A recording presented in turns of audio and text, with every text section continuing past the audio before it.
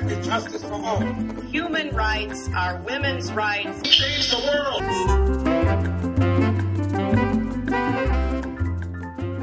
Welcome to Global Dispatches. I am your host, Mark Leon Goldberg, editor of UN Dispatch, and in this podcast we discuss topical global issues and we go deep with foreign policy thought leaders and celebrities who discuss their life and career.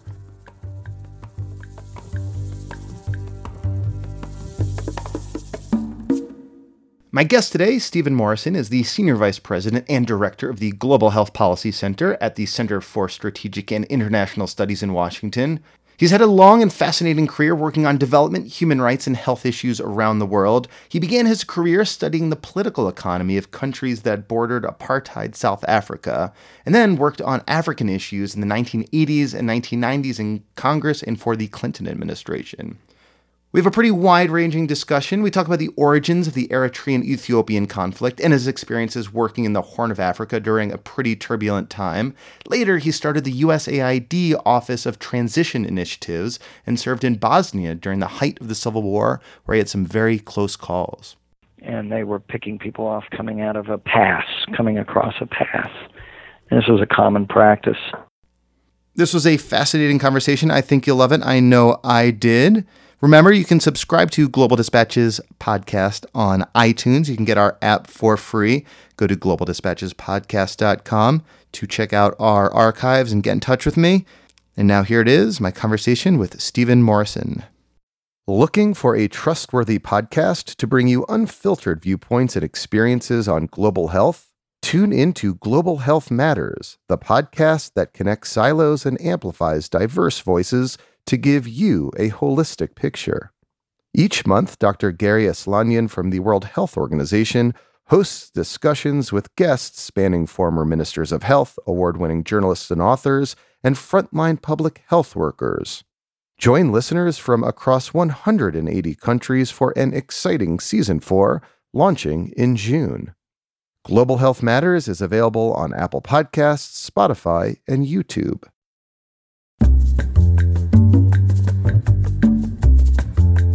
I went overseas in 1983 to do doctoral research in Southern Africa, and that was for a degree, a PhD in political science. And I was based in Botswana, and of course that was still in the midst of apartheid, and it involved quite a bit of in and out and engagement with South Africans. So that was really the first serious international. I lived a few years before that. I had lived for a year in Zurich in Switzerland, and I had studied at the university there in Zurich. And in the course of that year, which was the academic year of 75-76, I had traveled to Egypt, Jordan, and Israel. So I guess that would be if I reach way back, that would be the first really formative experience in terms of traveling in the Middle East. What compelled you to go to those places back then? Well, I had the opportunity earlier to study in Zurich. I was studying German when I was in college, and I received a fellowship from the Rotary Foundation International, and I took that up, and then I figured, well, I'm within a reasonable distance of the Middle East, and I've never been there, and I was quite curious, and so I just pieced this together with a friend and wandered in the region for 2.5 months, and it was, for me, that was a very foundational experience in being able to really immerse myself in a region that I hadn't been in, hadn't had any experience with. But later, when I went, it was just a couple of years after the Yom Kippur War, right? Yes. So Yom Kippur War had started when I was a freshman in college, and so I was coming into the region. It was still quite unsettled and nervous, but it was in a period of regional stability. I mean, reasonable stability at that time. Did you ever personally experience the unsettlement of the situation the fragility in the Middle East. Yeah. Well, certainly crossing the Allenby Bridge from Jordan into Israel was eye-opening, because there you get on a bus, you cross the border area, you get into a containment center, and then you're basically at the mercy of the Israeli authorities in going through the rest of the process. So you began to see how these border crossings had become militarized. I was just recently in Israel, really for the first time in 39 years since that visit, and I was remembering that, and as we were going in and out of the West Bank. Still pretty militarized. Yes, still quite militarized. More so, in fact, in terms of, the transformation that's happened in terms of the way the territories are divided today. Going back 39 years later, at that time in the 70s, of course, you didn't really have a two-state solution. You didn't have acknowledgement of proto-sovereign ambitions for Palestine. In terms of Egypt, the turn towards America was beginning, but had not really culminated in Camp David. Right, this was before that. So it was after the end of the Soviet alignment. So there was much greater openness to Americans that period in the mid-70s. What was your doctoral research that brought you to Botswana? Well, I was interested in looking at the political economy of countries that bounded South Africa. Initially, I was going into Zimbabwe, which had just become a democratic state, non-racial democratic state, and initially I was going there, and then I got hung up in some of the politics at the university. And first, as Mugabe came to power, and there was a lot of tension and changeover, so I shifted from Zimbabwe to Botswana. The questions that I was looking at in Botswana were really, how did this country go in the 1950s or late 40s and 50s, when it was written off as hopeless, as a hopeless place that would never develop and would always be in the shadow as a satellite to the South Africans? How did it go from that perception to a country that was regarded as democratic, as prosperous, as quite autonomous in a way?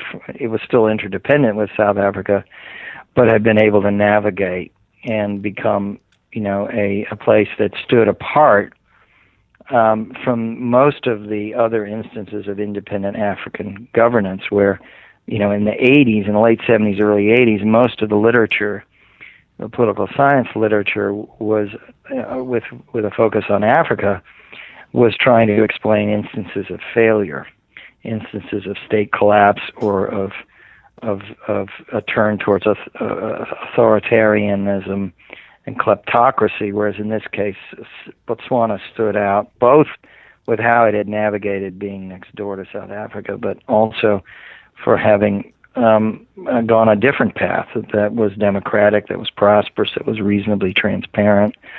So I was trying to answer that question. So even in the 70s, Botswana was, the sort of shining example of African prosperity as it is today, at least relative to other African countries. Yes, it had begun to distinguish itself. It became independent, in the 1967 period, 66, 67, and under Sir Seretse Khama, the vice president had been Kwet Masire, who was this very cerebral, dynamic vice president, finance minister, who had brought on board a bunch of very talented technocrats, some Swana, some non-Swana, had negotiated very favorable deals with the diamond industries, had negotiated very favorable customs deals with the South Africans. The mining sector had begun to blossom, first with copper, then with diamonds.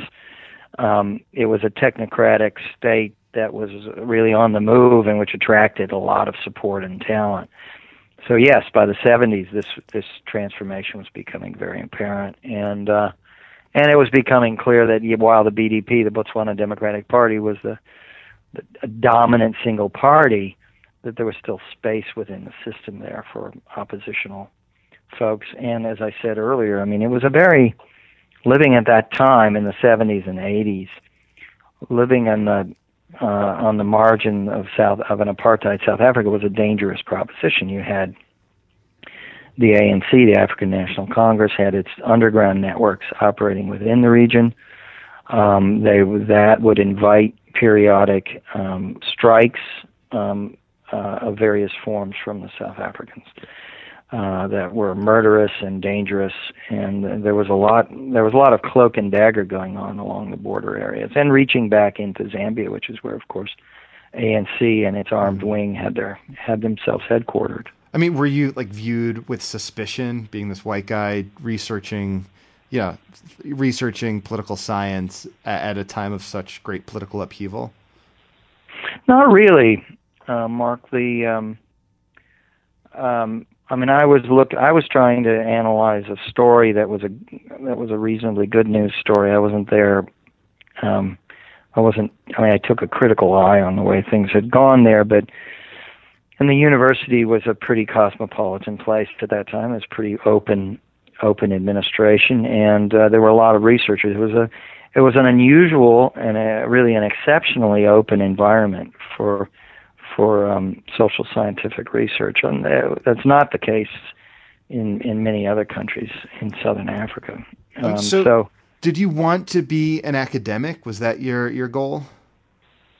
That was my goal at the time. I was heading towards an academic path, and I had gone out to the University of Wisconsin to study under Crawford Young, who was a legendary Africanist political scientist, and I was an acolyte of his, and I saw myself pursuing, going down that path. As it turned out, that wasn't what happened. I mean, I was actually on my way to take up a tenure-line appointment at the University of Illinois when, out of the blue, came an offer to work on the House Foreign Affairs Committee, on the Africa Subcommittee, which after deliberating, I chose to do, which was a kind of watershed decision in terms of career pathways. So this was what, in the mid-1980s or so? This was in late 86. Late 80s. So who was the head of the committee at the time?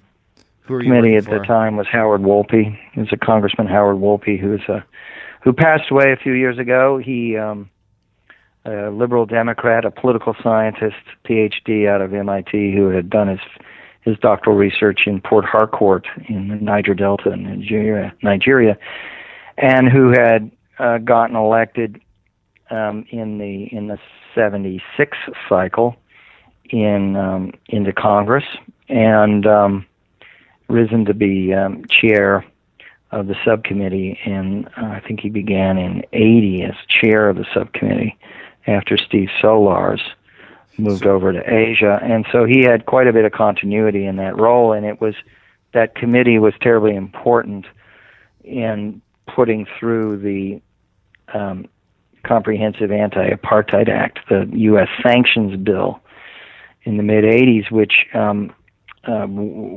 which was successfully moved through both the House and Senate, and then survived a veto from President Reagan. Mm-hmm. Yeah, the veto was overridden, right? Correct. Were you there through that process, or did you come in after that? No, I came in right after that. And there was a second wave of a second round of legislation of apartheid sanctions that we worked on for a year and a half. Parts of that, only portions of that, were ultimately passed. Mm-hmm. But were these sanctions on individuals or businesses? Well, there were different component parts to it, but we were never able to get a full bill through in a second wave. But there was a lot of oversight responsibility on the initial legislation, and that initial legislation was quite epic in Congress asserting its will on this area of foreign policy and putting a spotlight. And it became quite important, I think, also as a counterpoint for the diplomatic efforts that Chet Crocker was undertaking. Because as you recall, Chet Crocker had an 8-year run as Assistant Secretary of State for Africa in the Reagan administration, with enormous continuity, and he had worked very assiduously on trying to get a negotiated settlement that would ultimately culminate in the 1988 accord that got the Cubans out of Angola, got the South Africans out of Angola, set the stage for eventually the negotiated settlement between the MPLA, the ruling MPLA, and Savimbi and the UNITA movement, but also set the stage for the for beginning to demilitarize portions of South Africa and to begin to roll back the Cold War impacts that had aggravated conflicts there and in the Horn of Africa. And Chet Crocker was able to use, I think, the specter of further enhanced U.S. pressures upon South Africa as a selling point in talking to the apartheid regime about the need to find some pathway out. Well, because they were Well, I would imagine though the ANC was still somewhat perhaps suspicious of the United States at the time. I mean, the Very argument, much so. Correct me if I'm wrong, it was basically a Cold War logic rationale that led Reagan to veto the bill. Yeah, and actually, when one of the first things that I worked on when I went to the House Foreign Affairs Committee, to the Africa Subcommittee in early '87, was Oliver Tambo, then head of the African National Congress, was invited to Washington and welcomed to meet with congressional members, and that required, the ANC was termed a terrorist body, and so that required some flexibility and waivers from Congress and the administration, and it sort of marked a turnaround at legitimizing the African National Congress and giving them respect and fair treatment, and giving them a platform to speak to what they were all about. And there was quite a bit of turnaround happening in this whole period, and there were offshore talks going on in other parts of Africa and in Europe involving the ANC and some of the representatives of the apartheid regime itself, along with other people representing different parts of the South African industry and other parts of the political spectrum. So were you still in Congress in 1994 when Mandela was finally inaugurated and elected?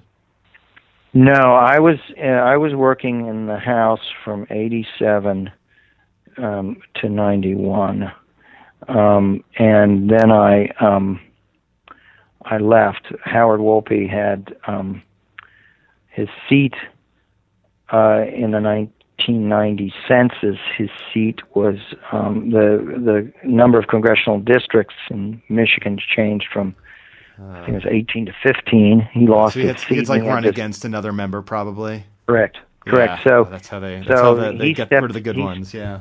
So he stepped down, and I moved on, and then I eventually, at the end of '91, early '92, by then Mengistu had fallen in Ethiopia. Mm-hmm. The EPRDF had come to power under Meles Zenawi. I had been working a lot while I was working in Congress. I'd been working a lot in the wars in the Horn as well, so I was familiar with the EPRDF and its leadership, and I was familiar with the Eritrean leadership, and so I was invited to come out and work in the embassy in Addis and work on the transition, the referendum on independence in Eritrea as well. So I went out and did that for a year and a half before. So you've been to Eritrea a few times, I would imagine? Yes, I had gone to Eritrea during the war on both. When I was working on the Hill, I'd gone both on the government side, which was, of course, then the Mengistu regime, So I'd been to Asmara and other points in Eritrea that were controlled by the government, but I'd also gone in through Sudan to spend time with the Eritrean People's Liberation Front, the EPLF, which at that time was getting stronger and stronger and had scored a couple of major battlefield victories. It was as we got into. Can I ask, like, how does that work as a government official? I mean, how do you sneak over a border to meet with a rebel movement? Like what are the logistics of that? Well,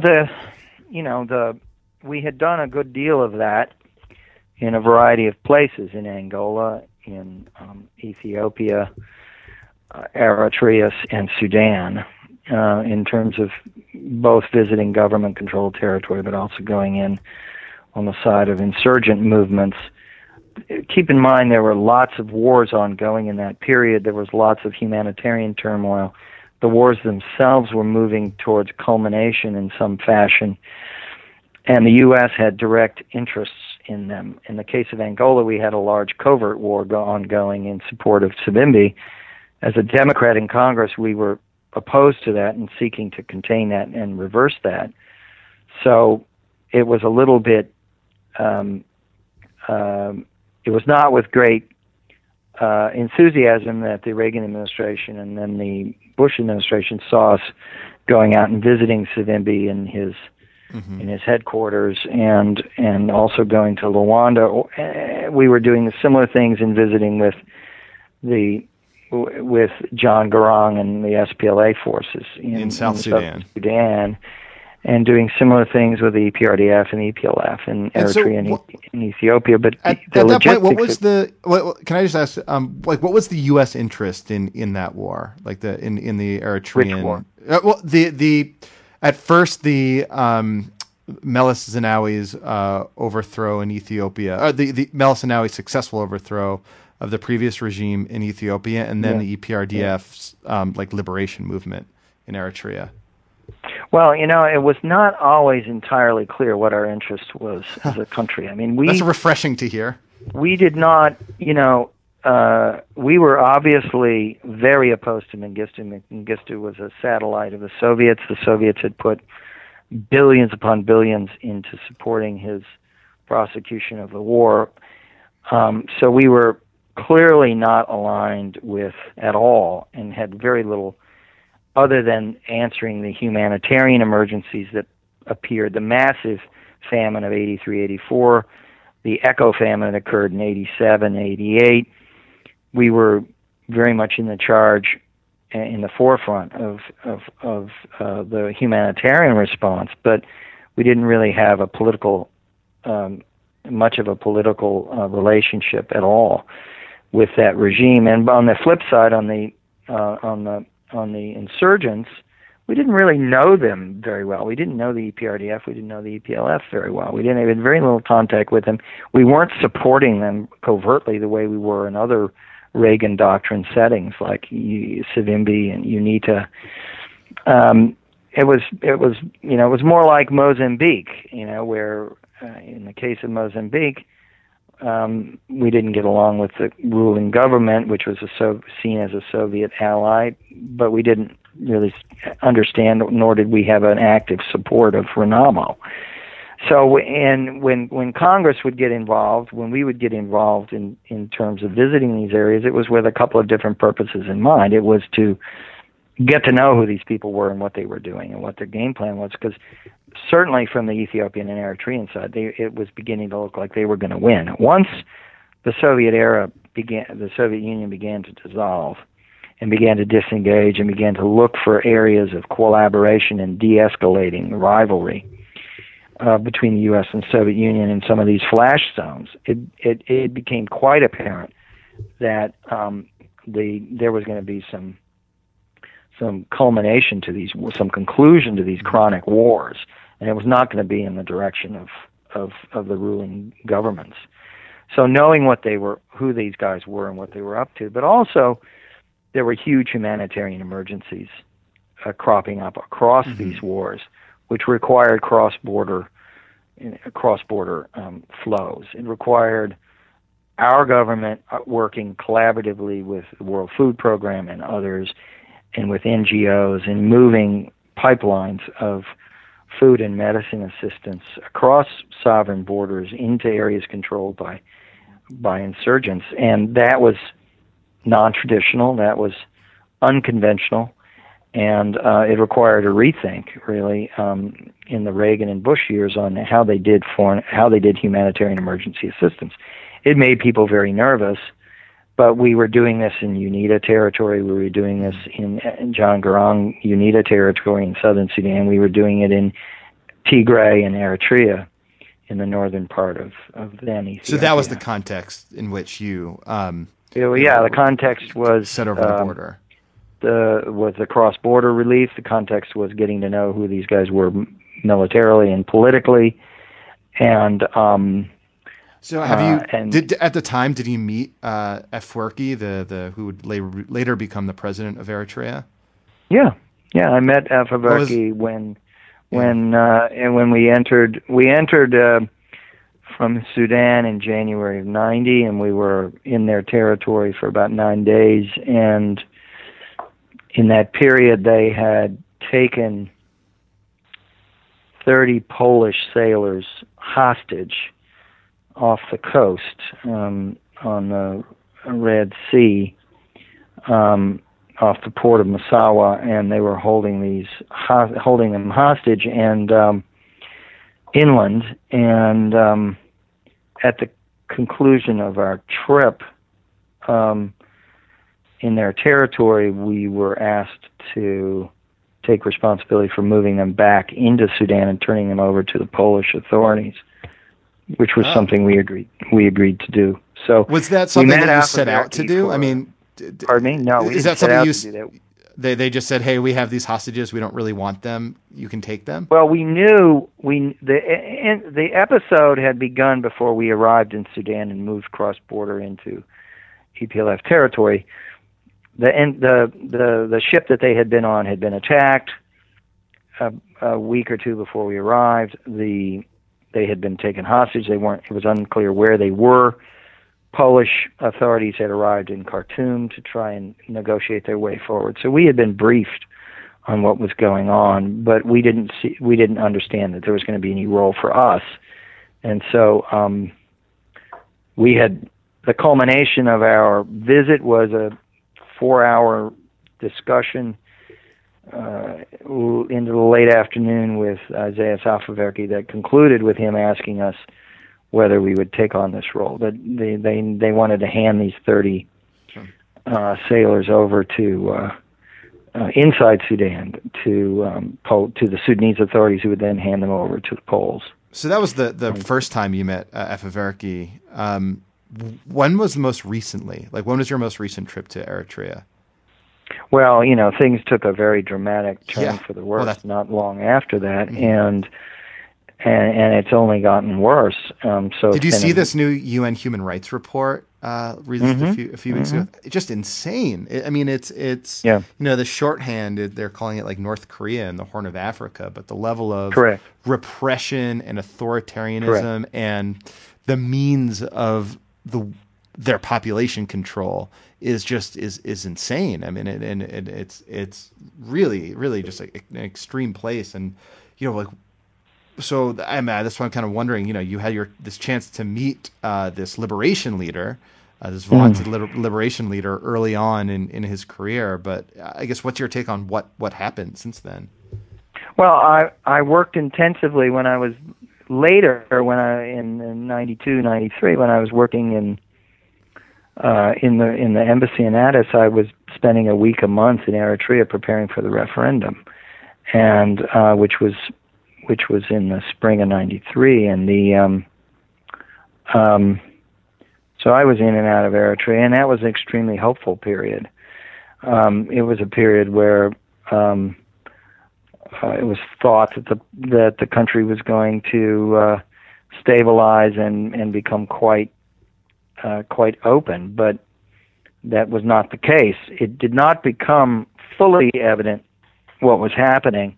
In retrospect, there were some indications of the level of intolerance and authoritarianism that was going to become an ever bigger force. But I think with a turning point for Eritrea was when they went back to war against Ethiopia in '98. And by that time, I was back in Washington working in the administration, the Clinton administration. So I saw the war, and I met Afewerki when he was coming through town. There was a period before the outbreak of war. There was a period when the Clinton administration was actually celebrating Isaias Afewerki and Museveni and Kagame as the new leaders in Africa, these folks who had cut their teeth in years of armed struggle and then come to power and were now trying to build new forms of state power. And but all of those instances decayed fairly rapidly. But there was a period when...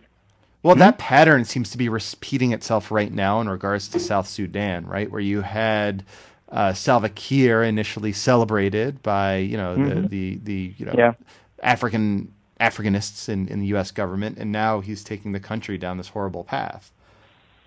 Yeah, I think that's what about comparison. So I mean, I guess what does that say about U.S. foreign policy and how American African experts in government have sort of their approach to African strongmen over the last, say, 20, 30 years? Well, there have been these instances where we've aligned ourselves far too closely and too early with folks who were unproven Democrats, claimed to be Democrats but were unproven, and then they turned. The other thing I would say is the creation of new states, and this is part of that.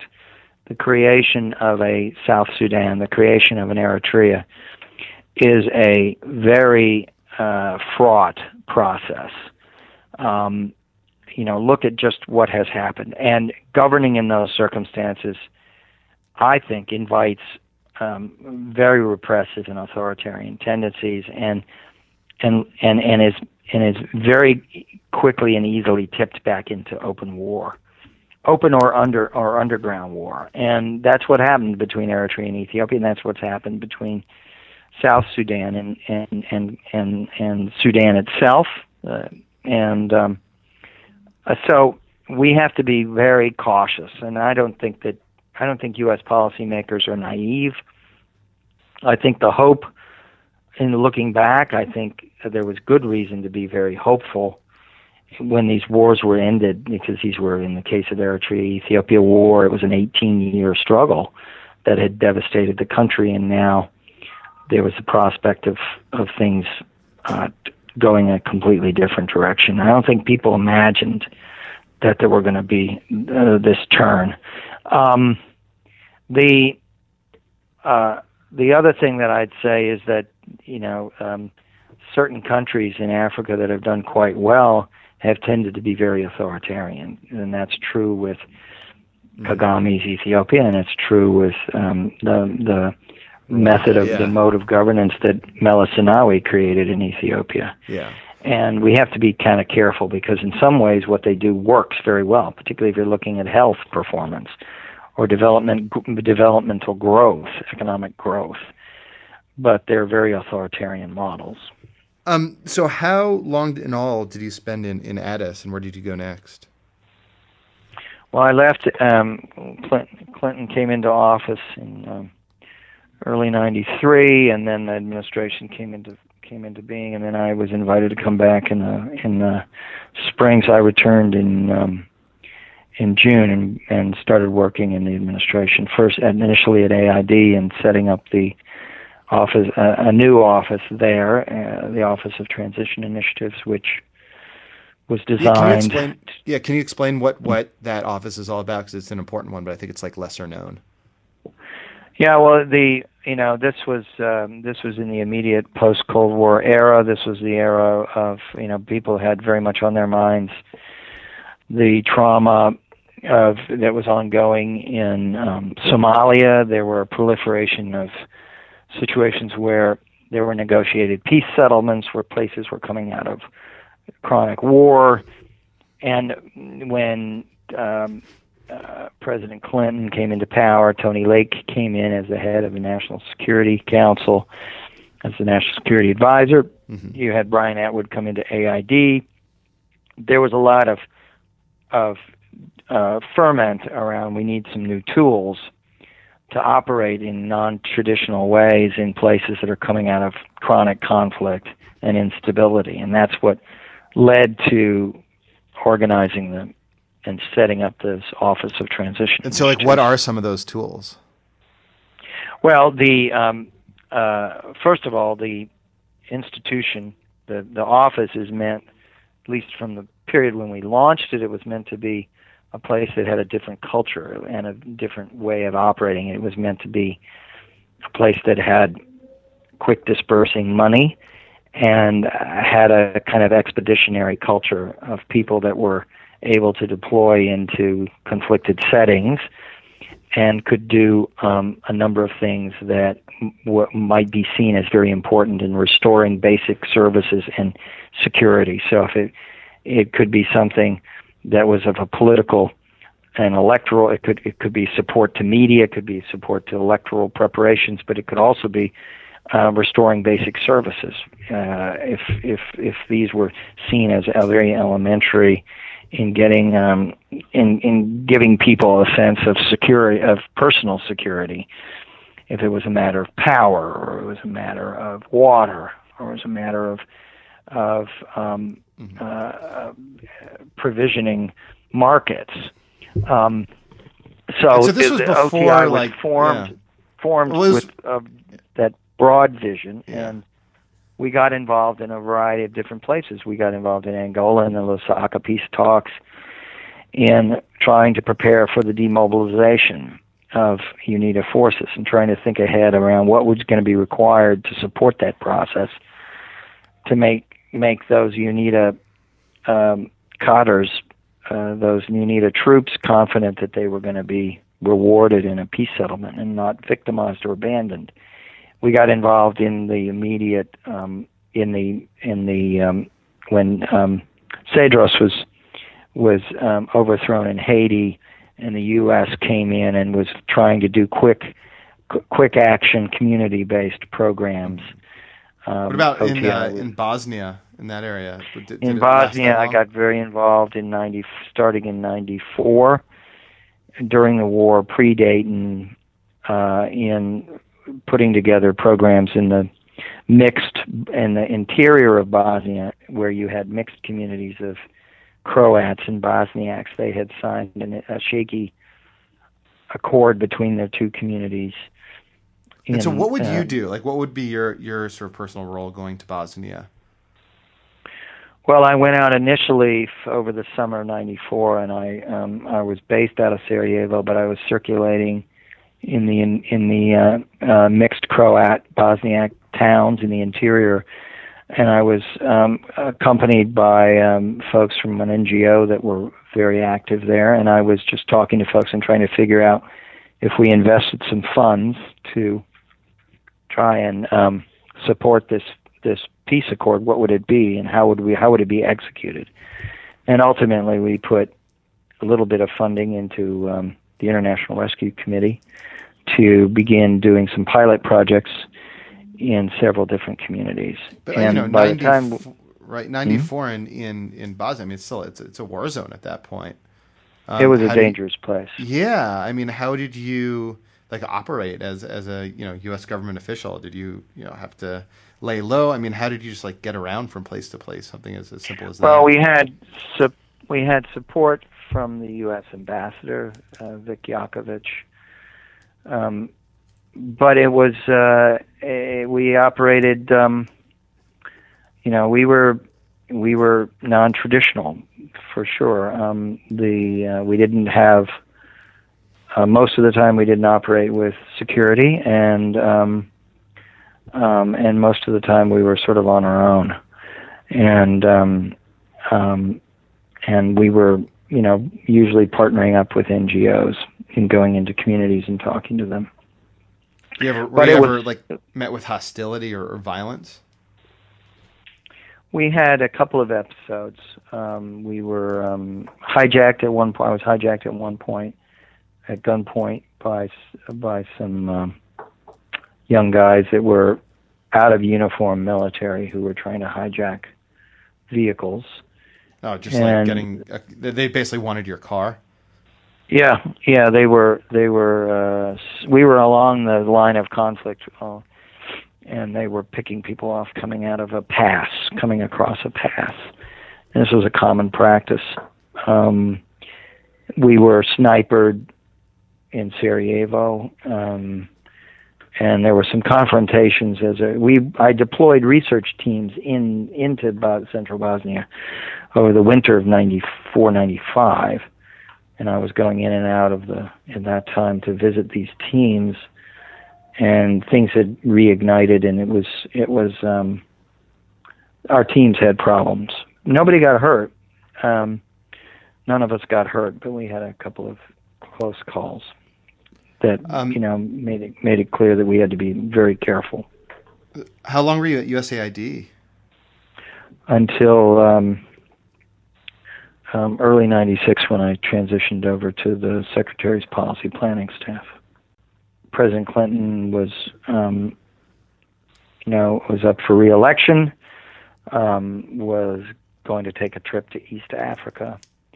So there was a lot of activity. It was after the Rwanda genocide. There was a lot of fear of a second genocide, either in Rwanda or Burundi. The U.S. had taken many hits for its posture during its passivity and decisions in the midst of the Rwanda genocide. The president was entering a cycle, a re-election cycle. So there was a intensified interest on the Africa side of things. So we're almost out of time. I did want to talk to you about your current work at CSIS. My understanding is that you started the CSIS health program. Is that right? Yes, I did. So I started it. I was running the Africa program. I came to CSIS in 2000. I was running the Africa program, and then we started something at the end of 2001. Focused on HIV/AIDS, and we started it with Senators John Kerry, and Bill Frist. We started a task force on HIV/AIDS with the idea of laying the groundwork for the U.S. laying the groundwork in Congress for the U.S. supporting programs on HIV/AIDS that would bring mass treatment, antiretroviral treatment, and which would move us into billions versus millions. Mm-hmm. So that was the initial thing that we did, and then that grew over that task force grew into a multitude of other activities over the subsequent several years. And then in 2008, we decided that it was time to transform that into a more fully fledged center within CSIS that would be more staffed up and could do a broader range of activities that could work on infectious diseases, on maternal and child health, on health security issues.